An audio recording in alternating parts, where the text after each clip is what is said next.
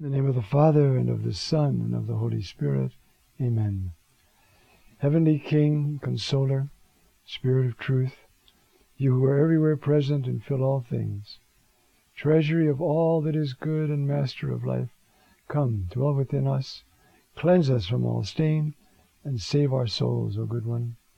Mary, cause of our joy, pray for us. Amen. Well, welcome. We're going to go on meditating on the Gospel of John. We're going to do today a good part, at least, of chapter 3, which is the visit of Nicodemus to Jesus. Before I start, it might be worth reflecting a bit. It can make perhaps our understanding better. Who is Nicodemus? Probably he's a fellow by the name of Nicodemus ben Gurion. David ben Gurion was the first prime minister of, so maybe he's the same family line. Way back, this family was fabulously wealthy. When the siege of Jerusalem began, they said, between us, we have enough to feed the money to buy and to feed the whole city for several months. Imagine what wealth that was, huh? He was by religious conviction a Pharisee. You would say today a conservative. They get a bad press in the Gospels, and they deserve it for opposing Jesus. But the movement was a movement began in the exile. The word Pharisee comes from the word meaning separate. They realized that they would have what the Jewish people call today, I forgot the word, just slipped my mind. Absorption is not the word they use, but there'll be, if all the Jews marry Christians and they all have Irish in-laws, it won't be long before there's no more Jewish people. So that's what they were afraid of in Babylon. So they said, we have got to get a way of life that comes from the Torah, that will direct every movement of our life. And that's who they were. They were zealous. Sometimes they were hard-hearted and pig-headed, but they didn't have to be. There are some good Pharisees. And Nicodemus ben Gurion, Nicodemus, was one of them. Now, we know about him from other sources. Huh?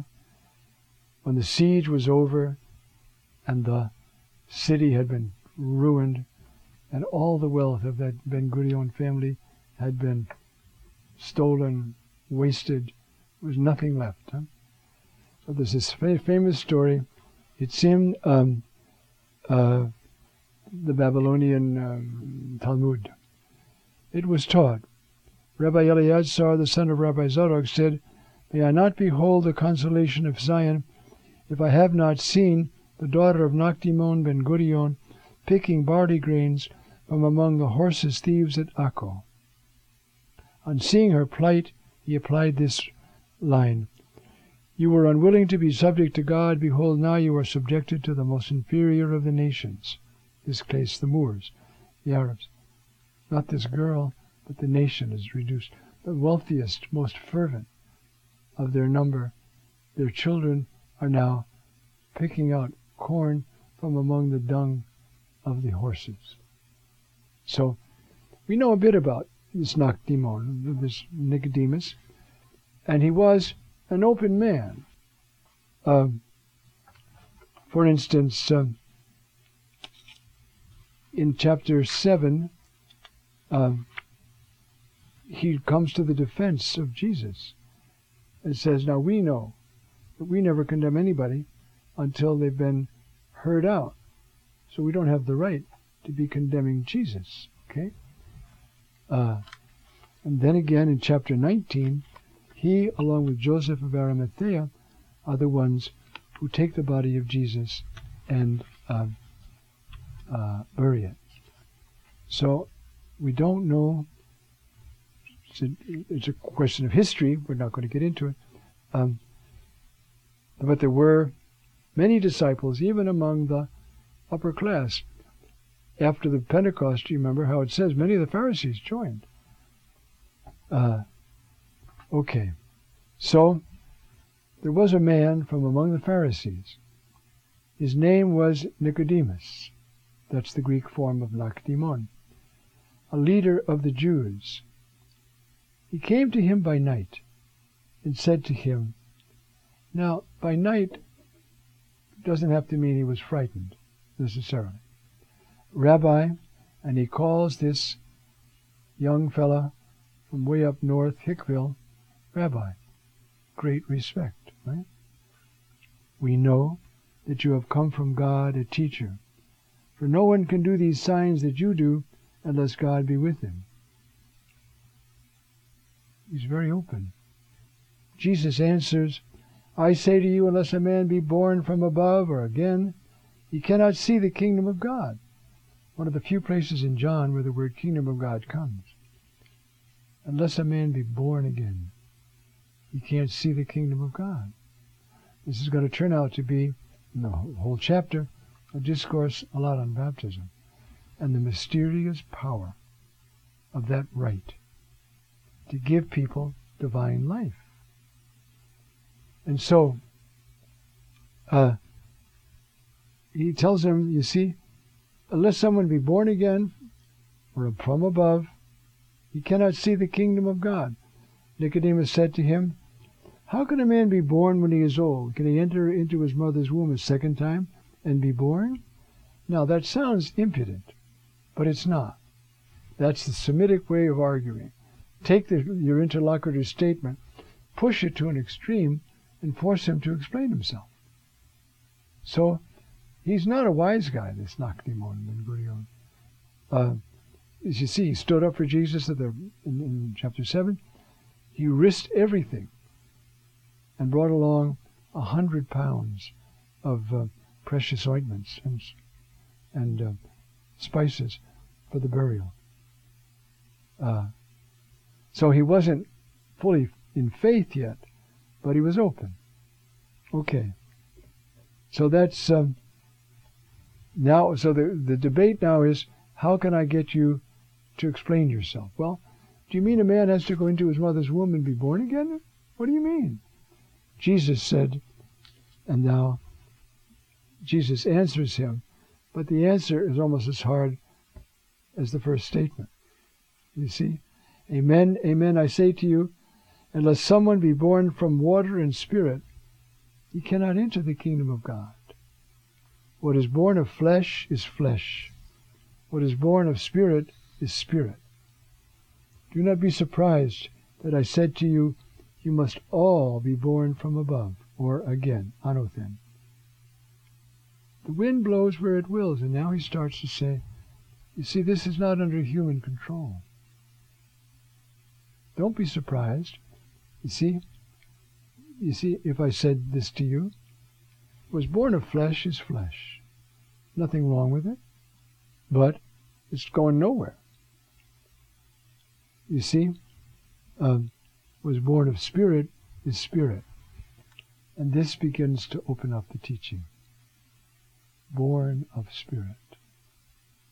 We are going to read to you, either this section or the next one, texts from the fathers of the church about what it means to be born from above. Huh? Now, our Lord gives a parable. What is he doing with Nakdimon, Nicodemus? He's trying to bring him along, but he knows one of the wealthiest men in the whole of the country.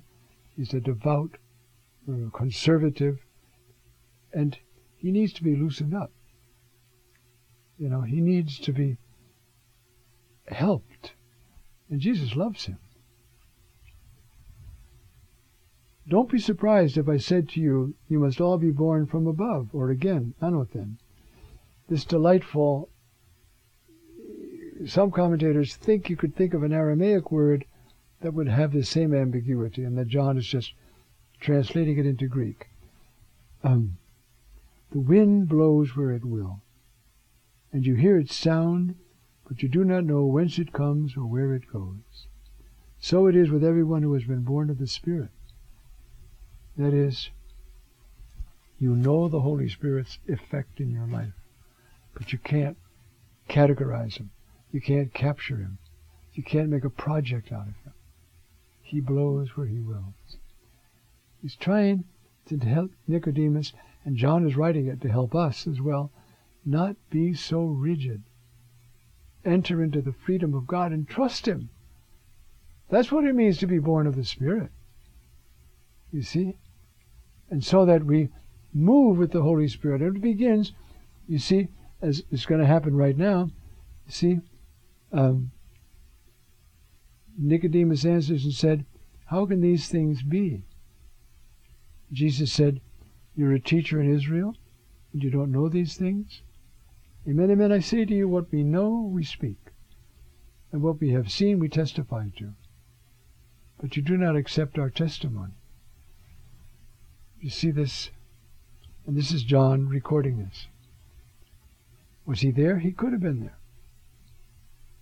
Remember, this fellow who's writing this gospel is known to the high priest. I mean, he has connections. If I spoke to you of earthly things and you did not believe, how if I speak to you of heavenly things would you believe? And no one has gone up to heaven except the one who has come down from heaven, the Son of Man. And so now we move into this notion, see, of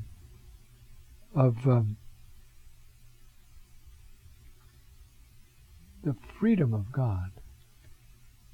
The freedom of God, okay? And so our Lord goes on, just as Moses raised up the serpent in the desert, so must the Son of Man be raised up, so that everyone believing in him may have eternal life.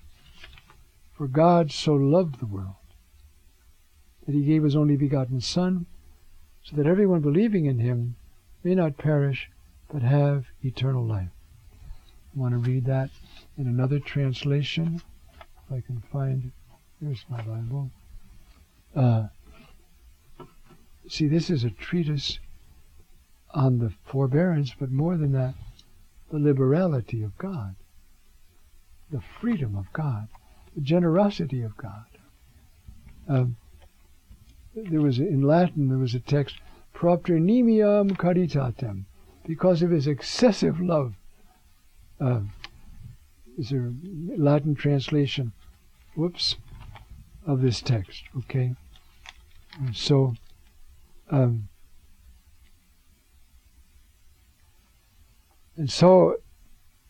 our Lord goes on, so must the Son of Man be lifted up. Part of this process by which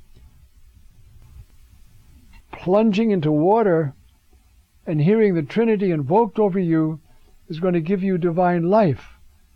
What could the connection possibly be? The connection? The cross.